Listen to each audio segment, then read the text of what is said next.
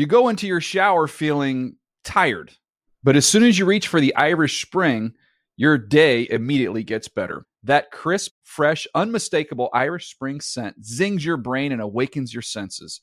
So when you finally emerge from the shower 37 minutes later, because you pay the water bill so you can stay in there as long as you want, you're ready to take on the day and smell great doing it.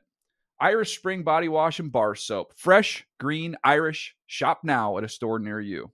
I'm late for a very important date. Time is running out to score adult theme park tickets at child prices from Undercover Tourist. This summer, make your Walt Disney World vacation more affordable than ever. Escape into a place where magic has the power to transport you into stunning worlds and your favorite stories for less. Buy from Undercover Tourist, an authorized seller, and link to official Walt Disney World apps so you can add on Genie Plus and Lightning Lane upgrades easy. Book your adult theme park tickets at child prices with Undercover Tourist now and save. UndercoverTourist.com.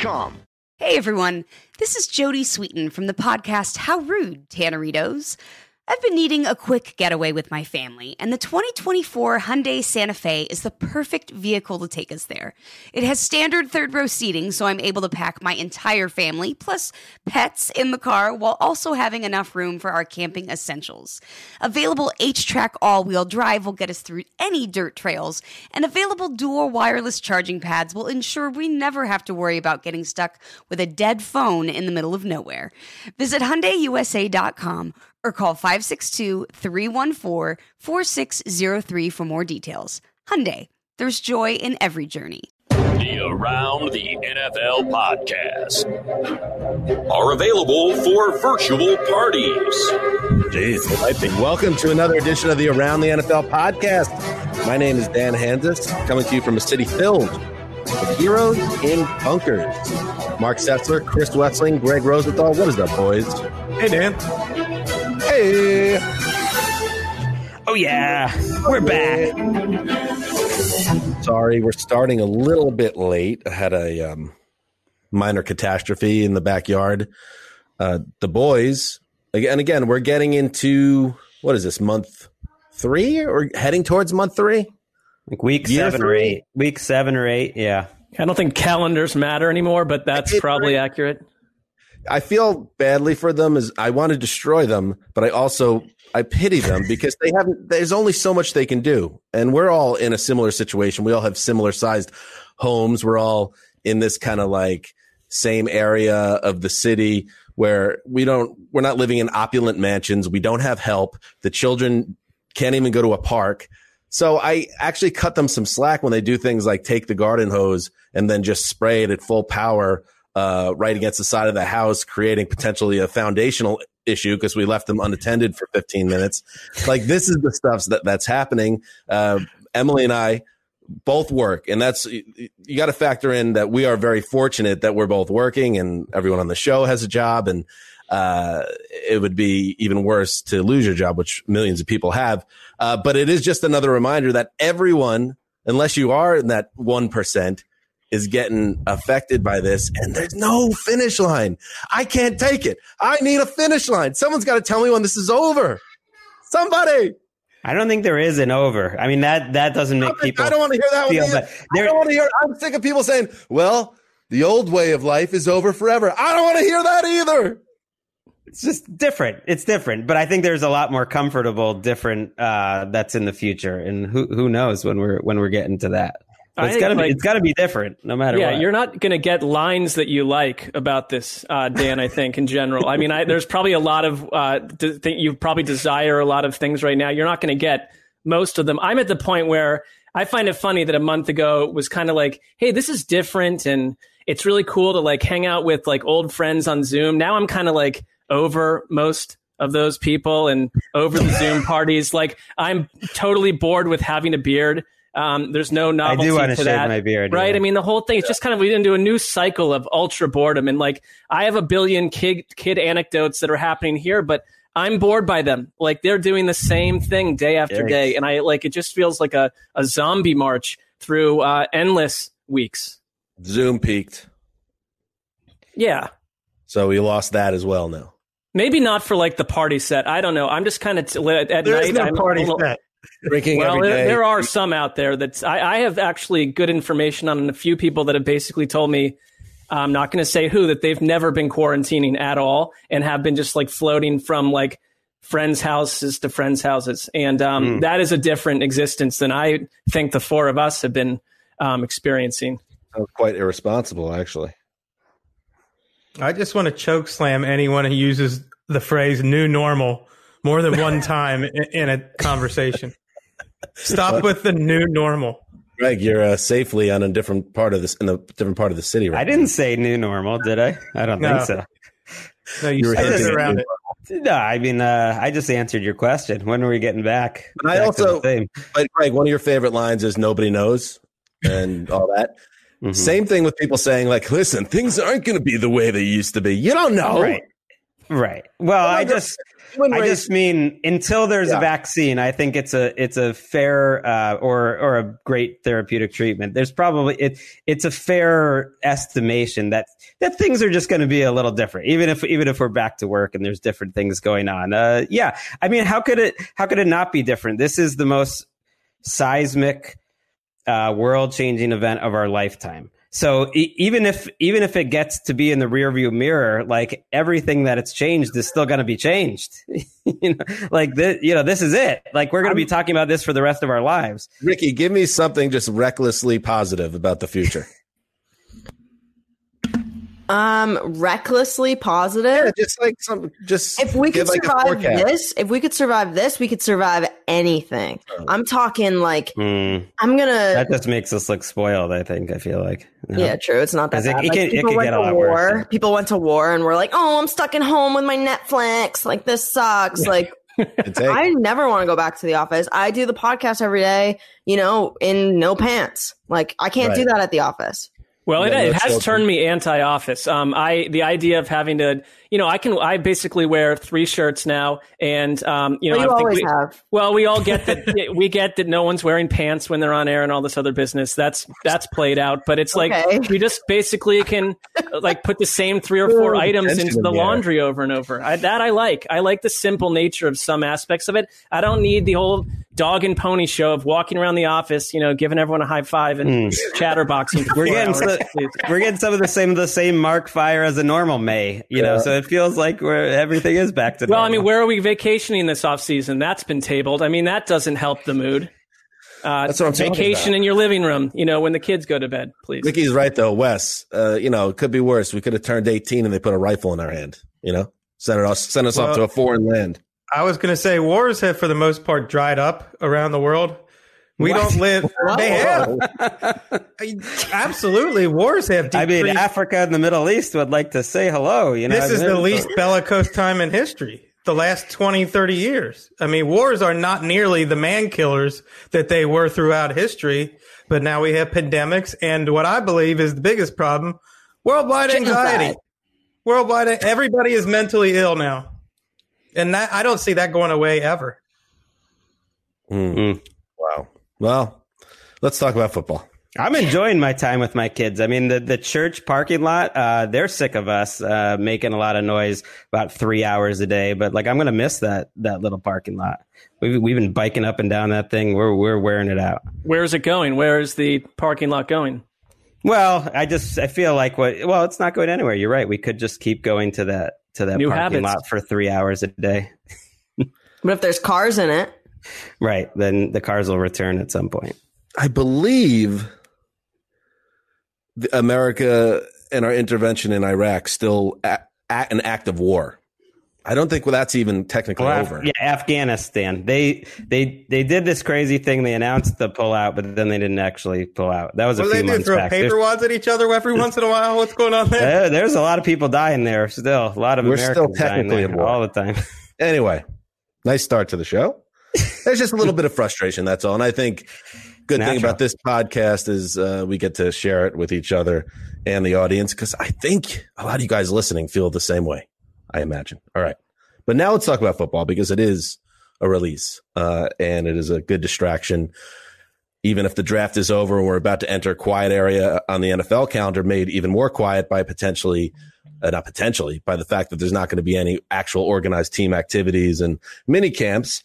But we still have plenty to talk about. We are going to talk about pressure points in the post-draft landscape, which individuals? Is everybody talking about players or their coaches or their whole teams?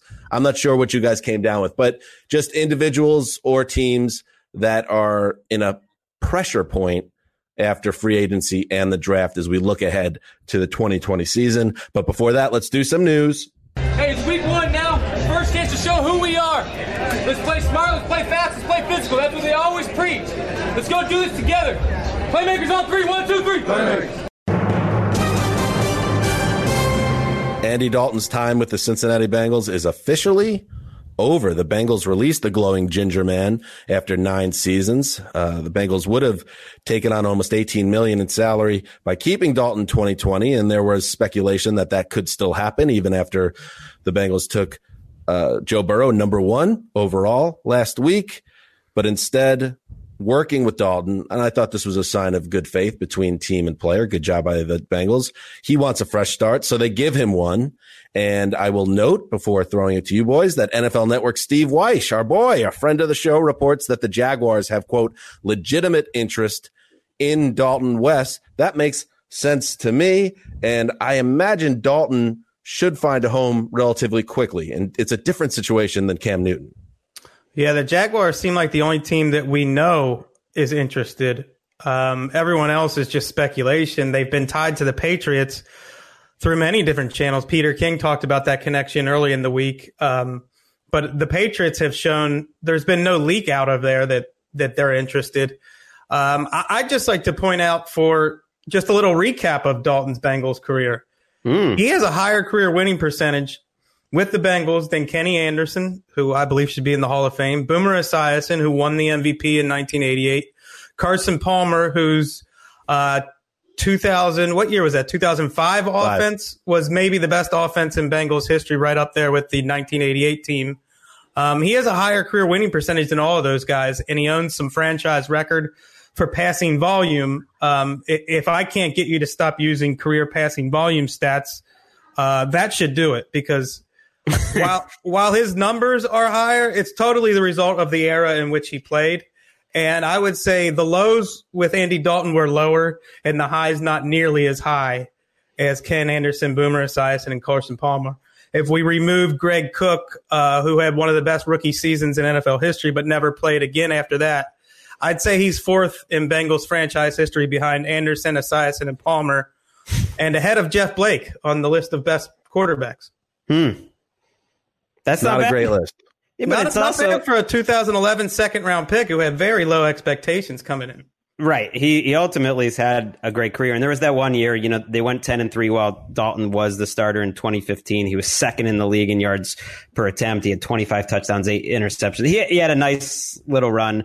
And I think he'll have another 5. And he broke his thumb. One of those pressure points or turning points in Bengals history, just like Carson Palmer getting his knee blown out in the playoffs against the Steelers. I think he'll have a nice, next 5 to 6, 7 years as a borderline starter and backup. And it wouldn't surprise me to see him starting games with the Jaguars. At this point, hearing that they're interested, I'd be surprised if he's anywhere else, because I think they'll give him a fair backup contract, whatever it needs to be, 4, 5, 6, 7. I don't think they're going to give him a starter type contract, but I just don't see another team out there that's going to just outbid him. Why would he not want to play with Jay Gruden? He played great under Jay Gruden. Right. I mean, and there's no indication that their relationship is anything but, cordial. And if you're Andy Dalton, you want to go somewhere where you have a chance to start if the wheels fall off. And to me, I think he fits the Jaguars because we don't quite know that Gardner Minshew is a plug-and-play starter. I mean, if I were to make a sandwich prop, I would say Andy Dalton starts 6 games in Jacksonville if he goes there. No problem at all. I mean, I just think that's probably how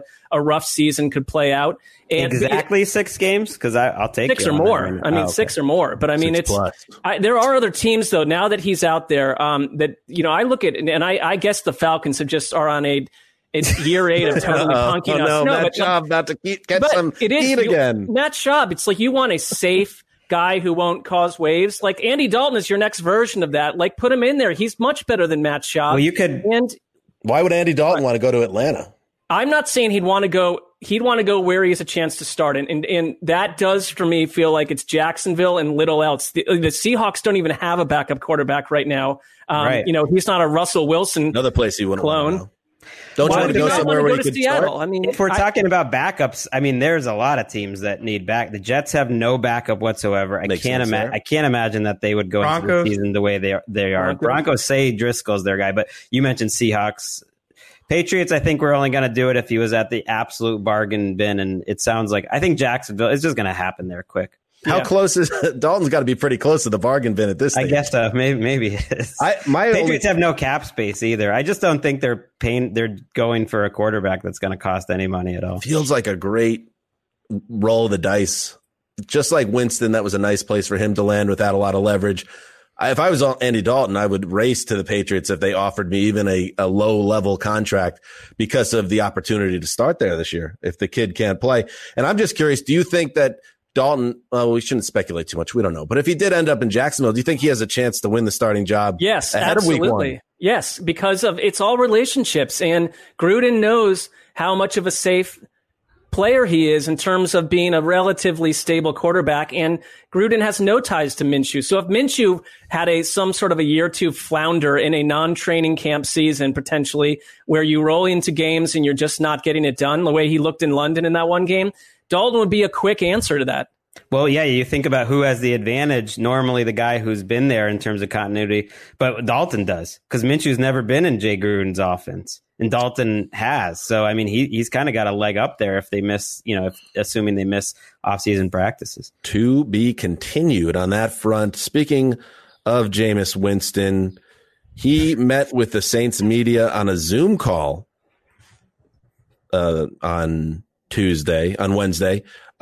Here's what he had to say. There's no blurriness, and I think that's huge. Depth perception has increased. Like I can read license plates, I can read street signs. I think the precision in the vision is the biggest difference. That is my favorite sentence of the offseason, Greg Rosenthal. I think the precision in the vision is the biggest difference. I love Jameis, and I love that the Saints fans that listen to him who feel awkward about this whole thing. Well, we got to root for Jameis Winston now. Suddenly like him now, and just because they realize he's a crazy personality. He mentioned depth perception increased tremendously. He didn't just have bad eyes; he had astigmatism. I mean, the delay here. This is a guy who was starting in the NFL, having like almost $1 billion franchise on his shoulders, and he couldn't see straight while he was playing. What if he comes out of this and he's like one of the best quarterbacks in the league? If it fixes his main issue, that would be insane. I'm shocked though that team doctors who are all over players and even they give coaches monthly medical checkups. I mean, blood pressure, all that stuff that gets those old coaches that are eating ham sandwiches 50 days in a row and tacking on 40 pounds. Well, the players get 3 times that treatment that you have a quarterback with an eye issue. I mean, that said, I've needed LASIK surgery for a decade and haven't gotten it. So I'm not going to kill him too much, but that's preventing me from being on your softball team.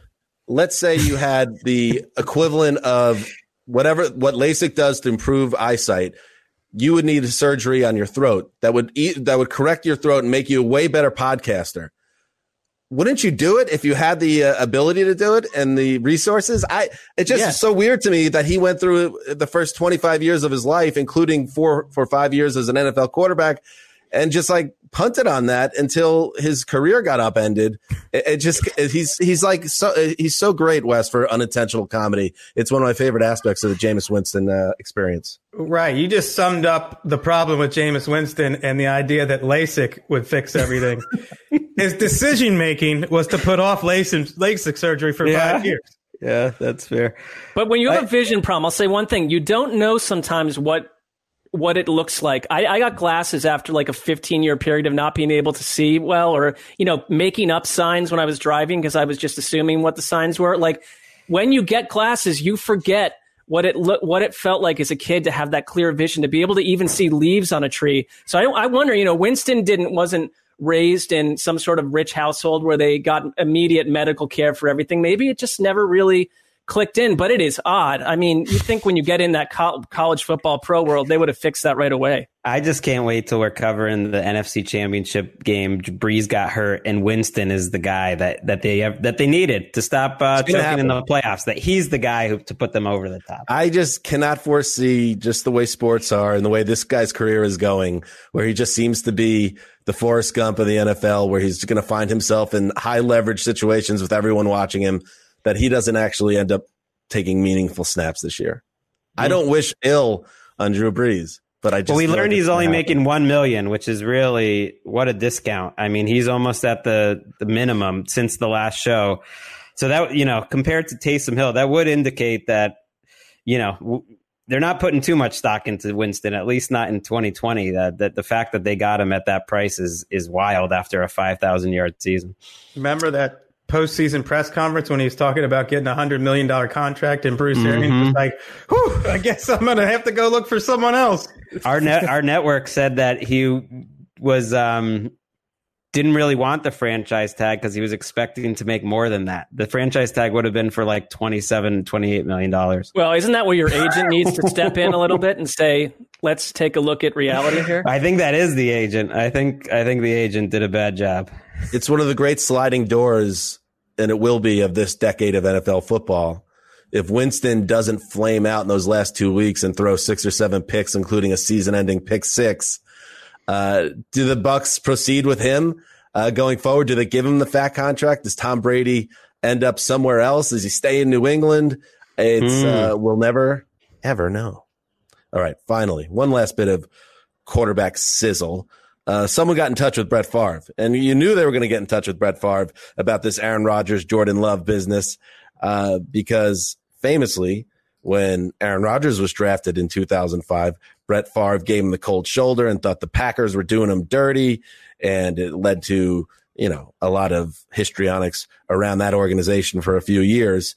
Well, now they want to see what Favre thinks about Rodgers, who apparently is his buddy now. Here's what he told Rich Eisen on the Rich Eisen Show on the NBC Sports Network. Even said yourself, I think he'll play somewhere else. You do. You cut me off. You think he will not end his career as a Green Bay Packer, just like you?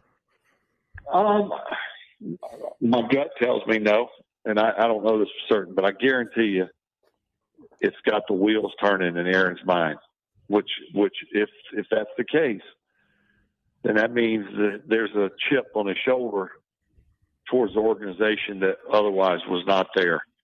And so all he needs is a reason other than this reason to expedite that. Rodgers is 36 years old. He has 4 years and $134 million left on the extension he signed a couple of years back. And when you dig into that contract, you almost cannot trade him without completely sinking your organization financially with the cap until after next season. So if Rodgers does move, it would be a very difficult pill for the Packers to swallow before the 2022 season. Favre's comments remind me so much of Tom Brady's dad about 5 years ago when he said it doesn't end well. It never does. It's a business. Feelings get hurt and it doesn't end well. And who knows if that for Rodgers is 1 year or 3 years. I think that he's the one who determines that. Yeah. Jordan Love might determine it too, though. If Jordan Love's a bust, it's just going to change. It's just going to change the equation. The most interesting thing about that interview to me between Favre and Eisen was that, Favre and Rodgers talked, that Aaron Rodgers gave Brett Favre a call after this and wanted to talk about it. So, well, they've been working on a documentary together for a couple of years. I mean, not day after day, but there has been contact in the process of this. Yeah. So they really are tight. And while Favre started the interview by saying he's not going to pass along, what Rodgers said because he didn't want to betray that confidence. I mean, he basically did in the end. I mean, he basically in the clip that you just, the quote that we heard, he basically you can connect it out there that the wheels are grinding and that he's going to have something against the team and that basically he wasn't too fired up. Yeah, all he needed was a reason to expedite the process, essentially, and play elsewhere, Brett Favre said. And then you're right about the Tom Brady's father comments. I mean, that is Brady and the Patriots. Not ugly to the degree of Rodgers and Favre and all that business, but Peyton Manning, Joe Montana, when he left to go to the Chiefs, that was a little messy itself. I mean, someone is replacing you. But my one thing is, I don't know how we know that Jordan Love is a bust until he gets a long leash to play. And that would itself cause major issues with Aaron Rodgers. So, Ricky, you have a take on this whole Rodgers saga? Yeah. Lately on the Bachelor spinoff, Listen to Your Heart, it's where they couple up based on music as well, and there are music performances. They're running out of ideas on that. It's so cringy bad, but Jordan Rodgers was a guest judge this week. Looks really like the better looking version of Aaron. Well, he got cleaned up. He went the whole Hollywood angle. Right. But, they went in deep on his family relationship. And that's all I have to say. I saw him this week. All right. So just to put a button on that, Erica saw Jordan Rodgers on a reality television show. This week, yes. This week. Carry on. Ricky. Feel like you have information you're holding back from us, but we will get to that another time. You're keeping us in touch with the young kids. I didn't even know about this show that it existed. So, I don't think The Bachelor is for young kids. I think it's for this spinoff is with people with a lot of free time are watching. What is this called? It's called The Bachelor Presents Listen to Your Heart. I mean, yeah, it's like. It's so bad. But you got to be running out of personal ideas and projects. It's the cousin Oliver Brady Bunch thing here. The Bachelor's like, what are we going to do here? But let's Jordan put this hook in. Jordan Rodgers was, dancing during one of their performances, and he's like, I can feel your chemistry on stage. Oh, boy. And then he was like, I hate Aaron Rodgers. You should have led with that. No, he didn't say that. Should have cut Wes is on the comment. Read a book. Crack a book open once in a while. Put the reality shows away. That's all I'm going to say for everyone watching these shows, to the point where, you watched The Bachelor, but that wasn't enough. Now you need The Bachelor cast off with Cousin Oliver. Wes, get off your high horse. I just finished a big book, and I played jazz yesterday. I listened to jazz while I played cards, and if I want to literally relax with a glass of wine and watch some stupid TV, you can shove it right where the sun don't shine. I love it. Wes has been rendered silent. I mean, what are you going to do? You can't help people who won't help themselves. Oh my God. I'll destroy you. All right. And what? I don't think Wes is seeing. I don't think you will. I think she was talking about cornhole. Wes, remember when we used to play cornhole? Remember we used to see each other in the same area and I remember throw bags and cheers. I remember social lives. Man, that was awesome. Now I only read books. All right, Erica, stop making trouble. Scram. Get out of here. That's what's happening. Yeah. She's still in the screen, by the way. Bye. All right, that's what's happening in the news. All right, let's get right to it. Pressure points. Under pressure. Can I do it? Everyone's counting on me. I can't let them down. Players who in the post-free agency, post-draft landscape. Did I explain that before the show started or after? Because that's not going to make sense to people if they don't.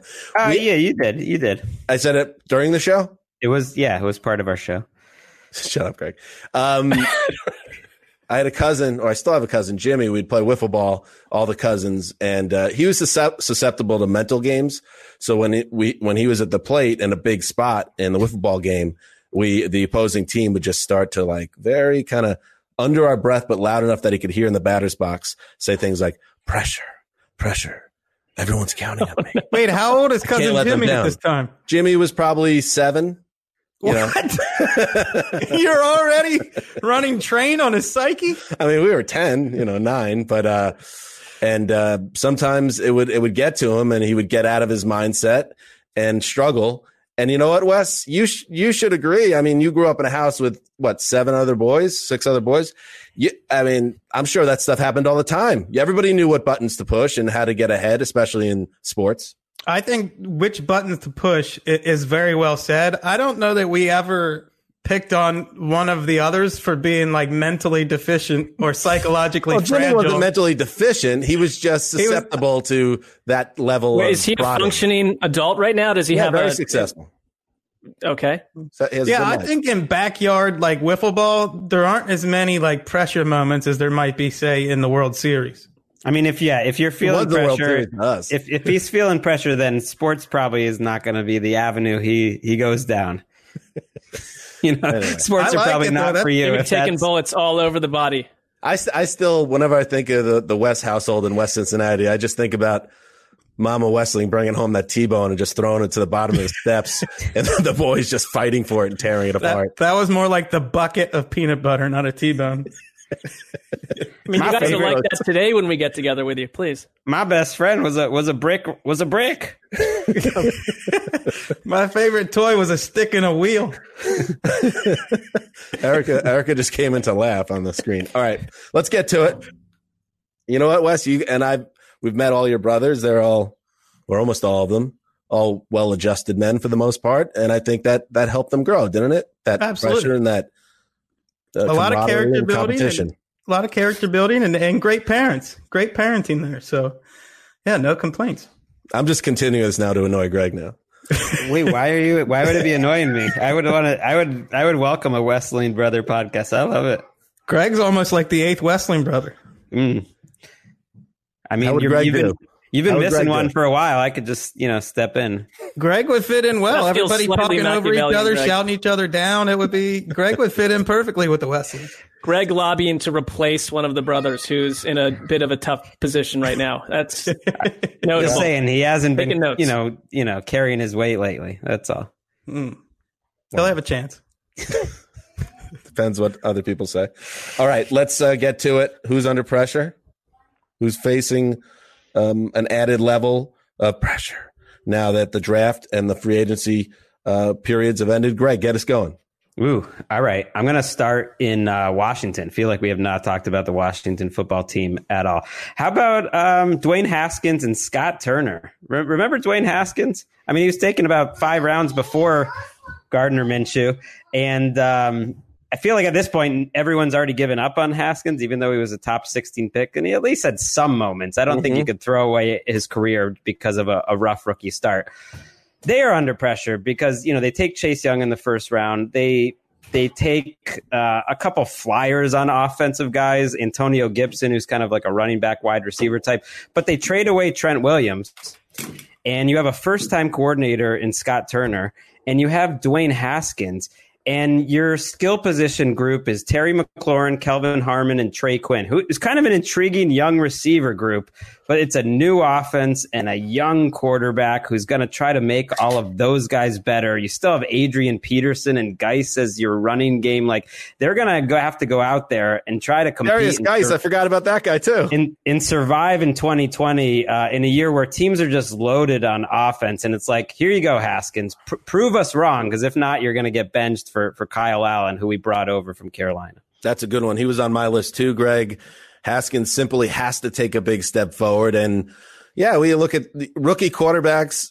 They deserve that time to, if you believe in them, and especially if they're a premium pick, I feel like you can't bury him for having a tough rookie year. But the thing with Haskins is, and whether it was fair or not, there was that chatter that he might not love it, that he might not live and breathe this, that he might not be working as hard as he has to work. So if that's actually a little bit of a concern in that building, he needs to rectify that and show them that he lives and breathes it and will put in the work to be a true star. Otherwise, they're just going to move on. They're going to go get somebody else with different leadership.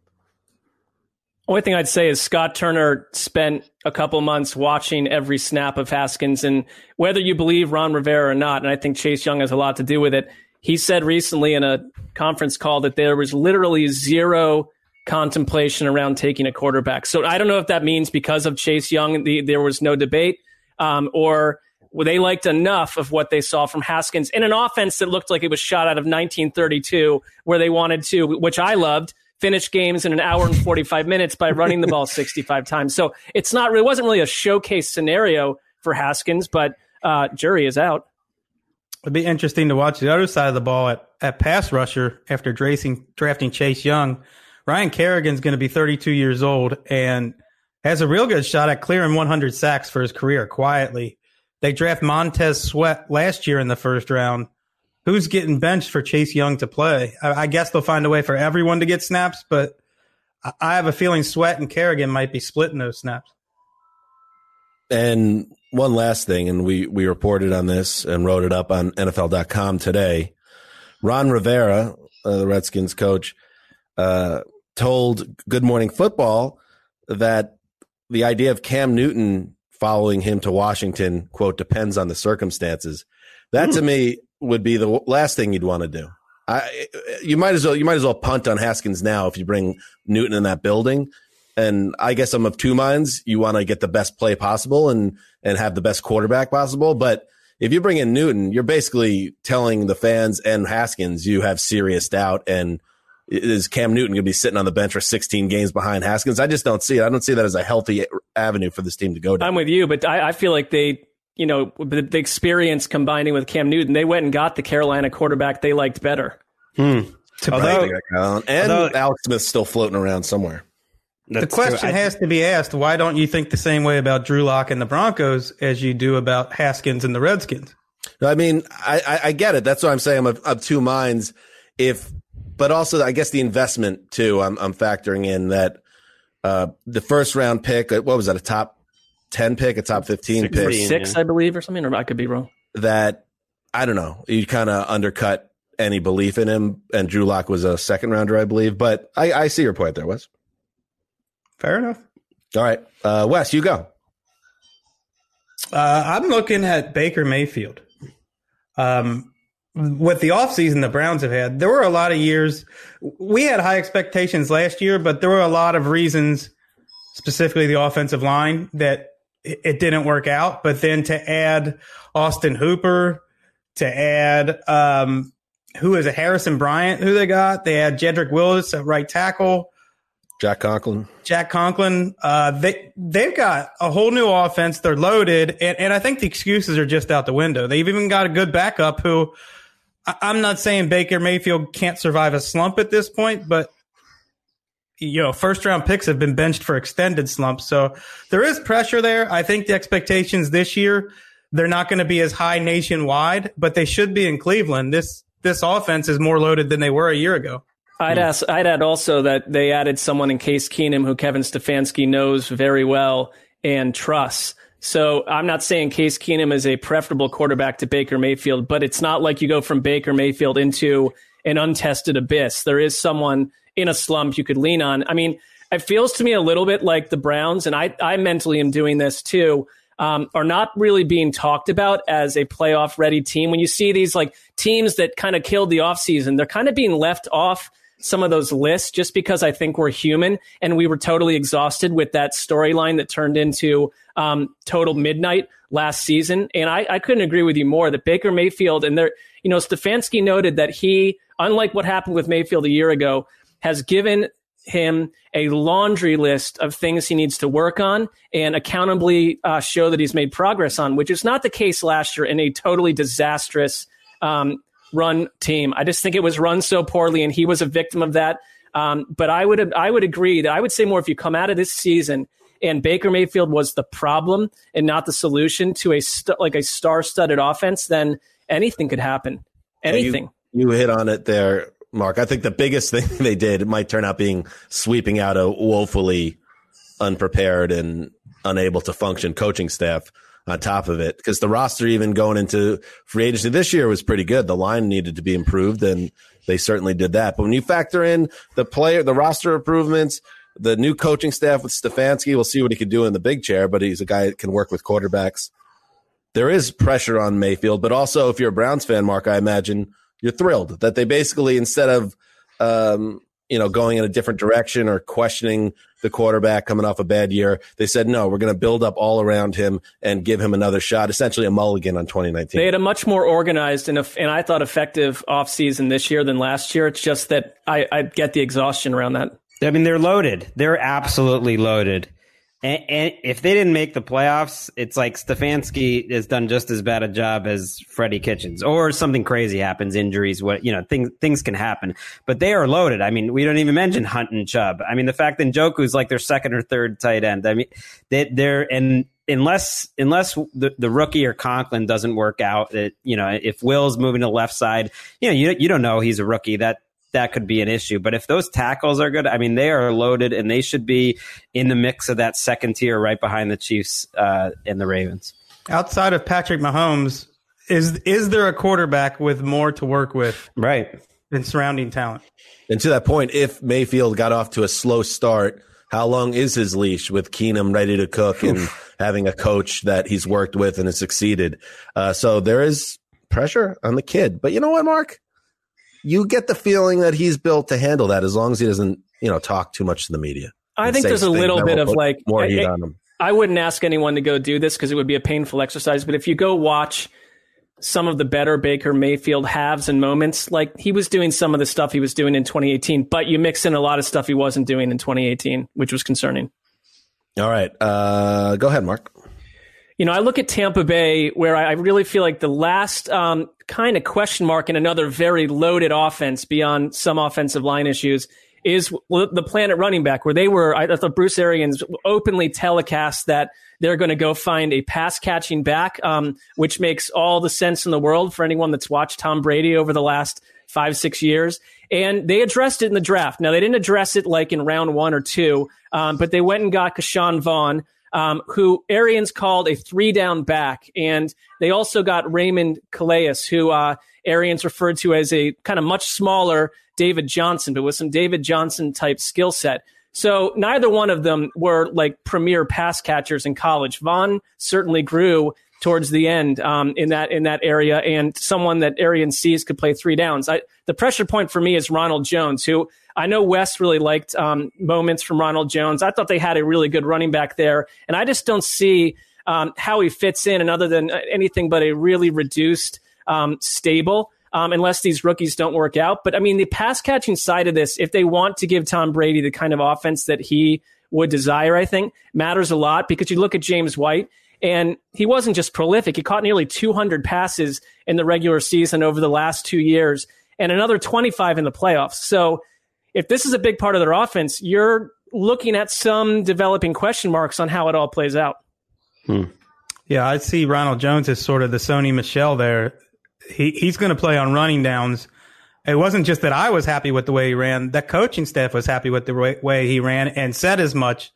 But they don't trust him in the passing game. They just don't trust him to keep Tom Brady clean back there. So it wouldn't surprise me to see those rookies play ahead of him on passing downs. Right. I mean, Tom Brady coaches up the running backs and the receivers. I think that, and if he doesn't trust you, then he disposes of you quickly. But he has had one of those guys next to him his entire career, whether it was Kevin Falk.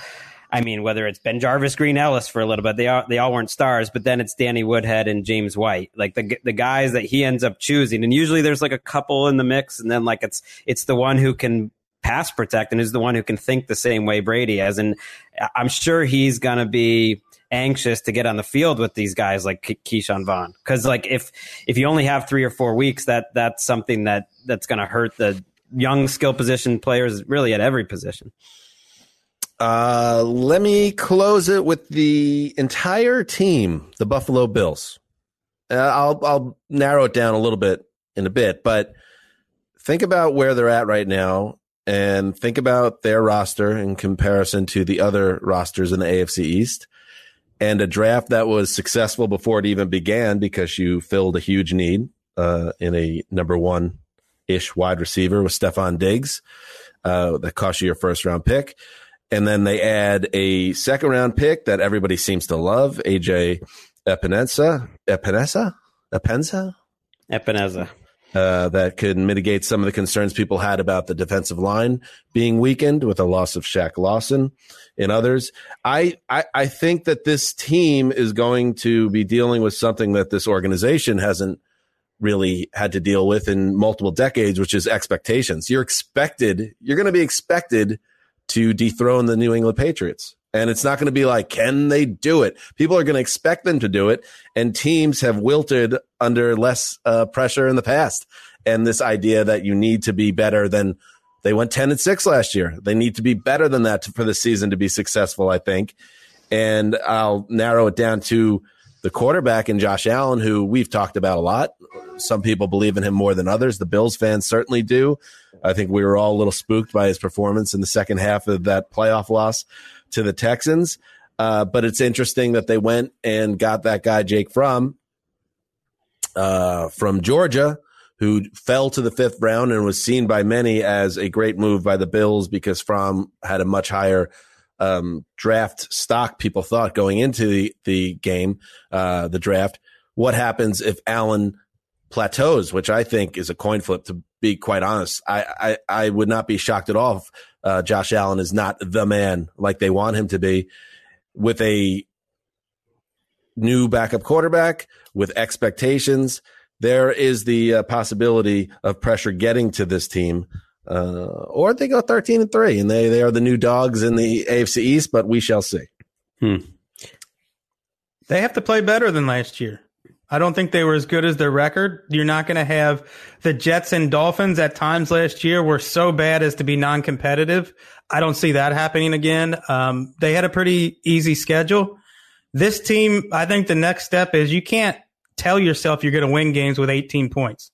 You got to start scoring 25 or more regularly in order to be what you say that they think they are, or what the pressure will be to be the favorites in the East. If you're going to knock off the Patriots, you can't be an 18 to 20 point offense. And to their credit, I think they knew that, and they've built up their offense. I mean, that's why you make the move for Stefon Diggs. You know, they've done such a good job. They brought back the entire offensive line, but they have some depth there. They've got depth throughout the roster. I mean, it looks great.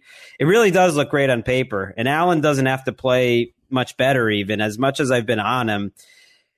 I think he's a functional NFL quarterback. I just question like the upside and whether he's going to be better than average. But if he plays this year, next, in 2020, like he did last year, like they should win games. The schedule is a big part of it. And to your point, Dan, the expectations how do you handle being 2-3? Because you're not going to be piling up wins over the Redskins and Giants. Like the AFC schedule just worked out for everyone. The Patriots weren't as good as the record. The Jets weren't as good as the record. The Dolphins weren't as good as the record. And this year it looks a lot tougher on paper. Do you think they're going to? Oh, go ahead, Mark. Well, I was going to say one strength they have is, to me, Sean McDermott. I mean, it's easy to forget he tugged a pretty bad Bills team into the playoffs 3 years ago. And there's been a consistent, I think, beeline towards success with him and Brandon Beane. And, there are a handful of teams that would wish to run as smoothly as the Bills do right now. And to me, they're not a team that is a bunch of big egotistical guys that are going to clash and crumble the same way some others would. I like what the Bills are doing, but you're right, Dan, that if suddenly the Patriots are 7-1 and, with Jarrett Stidham and the Bills are 4-4 and with a lot of issues, then the pressure starts to mount. But everything that Sean McDermott's done up from the minute he's been hired, and it's easy to remember how tumultuous coaches and GMs were in that Bills building for so long, that I see the arrow up for them all the way. I do. They did bring in Stefon Diggs, a guy that you wonder how he'll handle a long winter in Western New York if Josh Allen is struggling.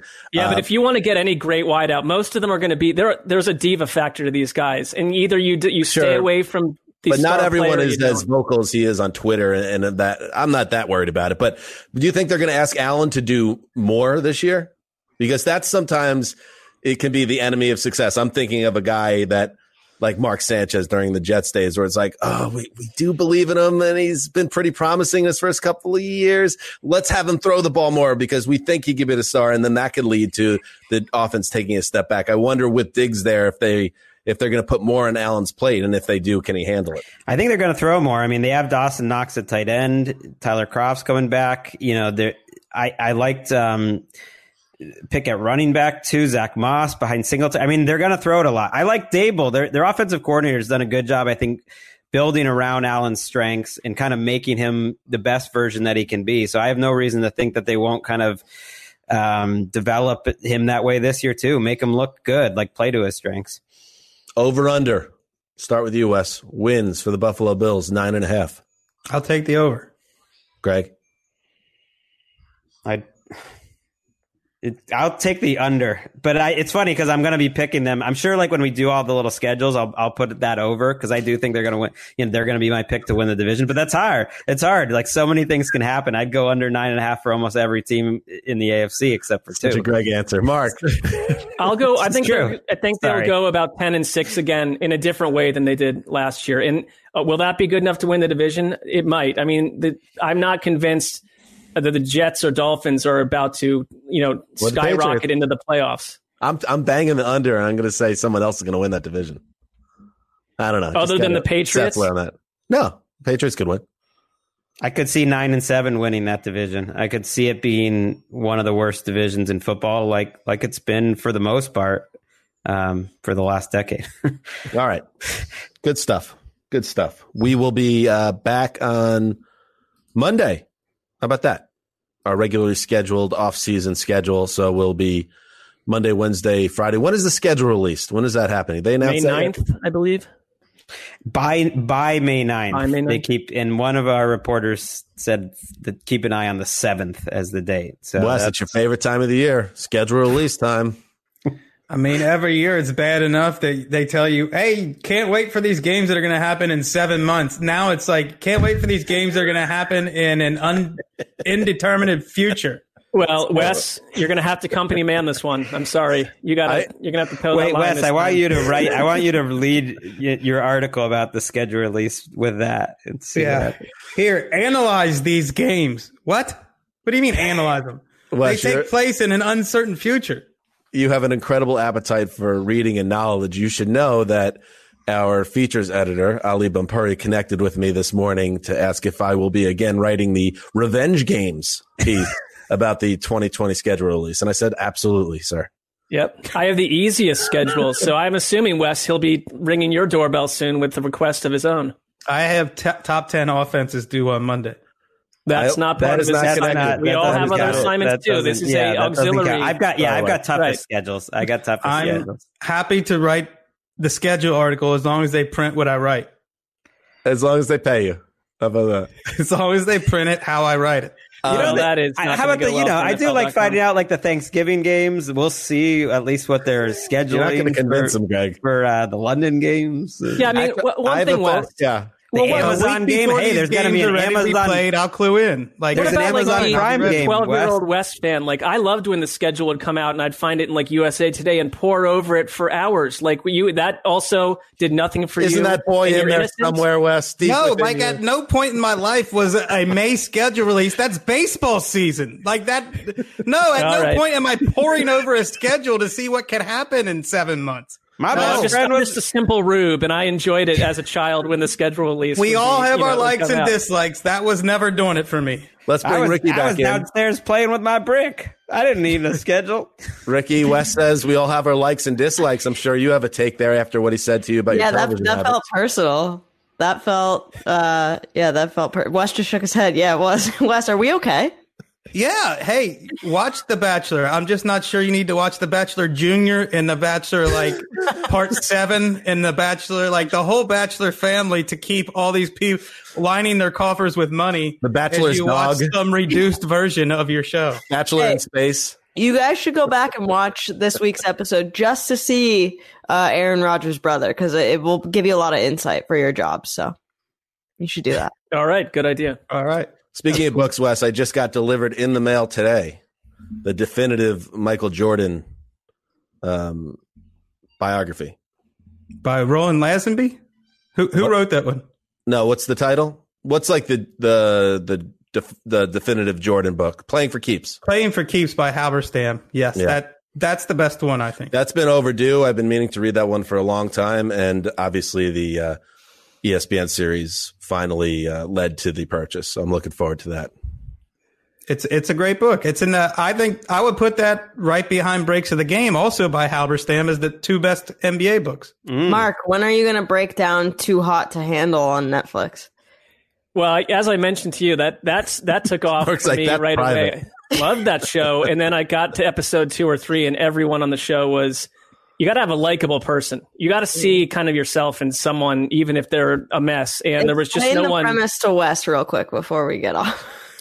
The premise of Too Hot to Handle, which is trying to spread out the West anger. Well, it's like top 10 on Netflix right now, and you basically it is like 12 to 14 like insanely hot, young, in shape men and women put together on some tropical locale, very original, and they are not allowed to do anything physical with each other, but they seem to have found like super amped up high libido people where that is like, I'm not going to meditate for a month. They simply cannot handle that challenge, and they're all starting to like fall for each other, and then they'll dump a few people and bring in like new But if blood. you kiss, it's like $3,000. There's $100,000 prize. There's a kitty. Yep. Depending on the act, it's like $20,000 could be deducted depending on if they break the rules. And what happens if you're intimate?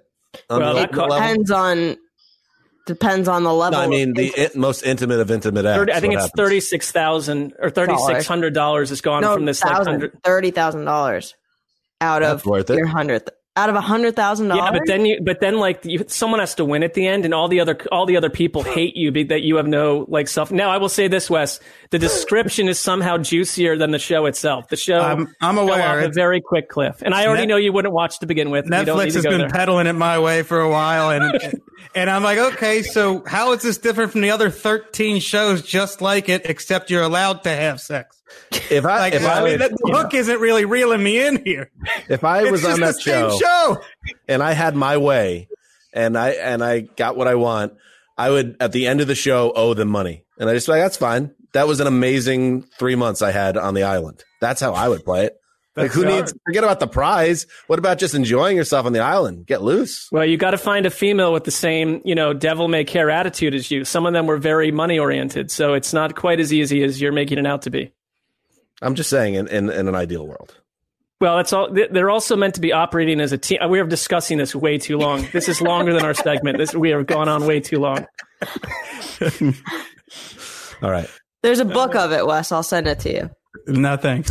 The book version. There are so many good books. Why waste time with a bad one? Wes, did you get a lot of pings? It's a pings? picture book. It's like 4 words per page. But Did you get a lot of pings, Wes, about the author that lives next to you? I did. Quite a few guesses. At least 2 or 3 people got it right. But quite a few got it wrong. Okay. There you go. Did you tell them they got it right? I did. Oh, you did? Yeah. See, this is... Hello, stalker. This is entering potentially a tricky situation now. That's how you form the friendship, Wes, is to allow this author that you're trying to get into his good graces. I've just told people on the internet from like Scotland to like North Africa to Middle America where you live. Well, they don't know where I live first. They could find that out in about 8 minutes. I could find that on Google. Maybe we minutes. Don't encourage them. Just saying. We have to sign off because Mark said he has somewhere to be at 1 p.m. I do have to go in pandemic. 3 minutes, so let's go. Where are you going? I have another media thing to do. Ooh. It's a Browns podcast. Oh. And I'm not, You want to plug it? Mark's doing he's setting up. I will up afterwards when it's available. I'm not sure. Hey, you never know right now. You got to set up other potential work opportunities in case we get the old, That's fair. I'm not quite that savvy. All right. This is Dan Hanzus signing off for Quiet Storm, the mailman, the old boss, and Rick Hollywood in West Hollywood. Rick Hollywood in West Hollywood. Until Monday.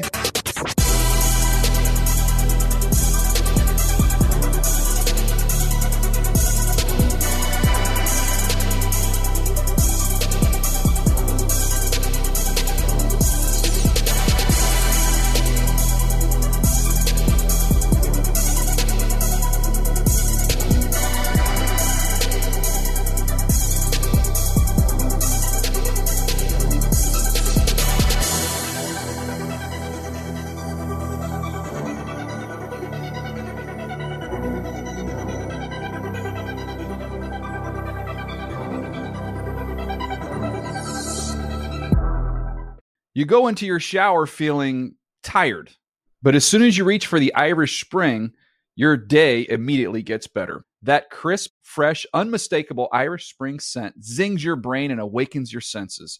So when you finally emerge from the shower, 37 minutes later, because you pay the water bill so you can stay in there as long as you want, you're ready to take on the day and smell great doing it. Irish Spring Body Wash and Bar Soap. Fresh, green, Irish. Shop now at a store near you.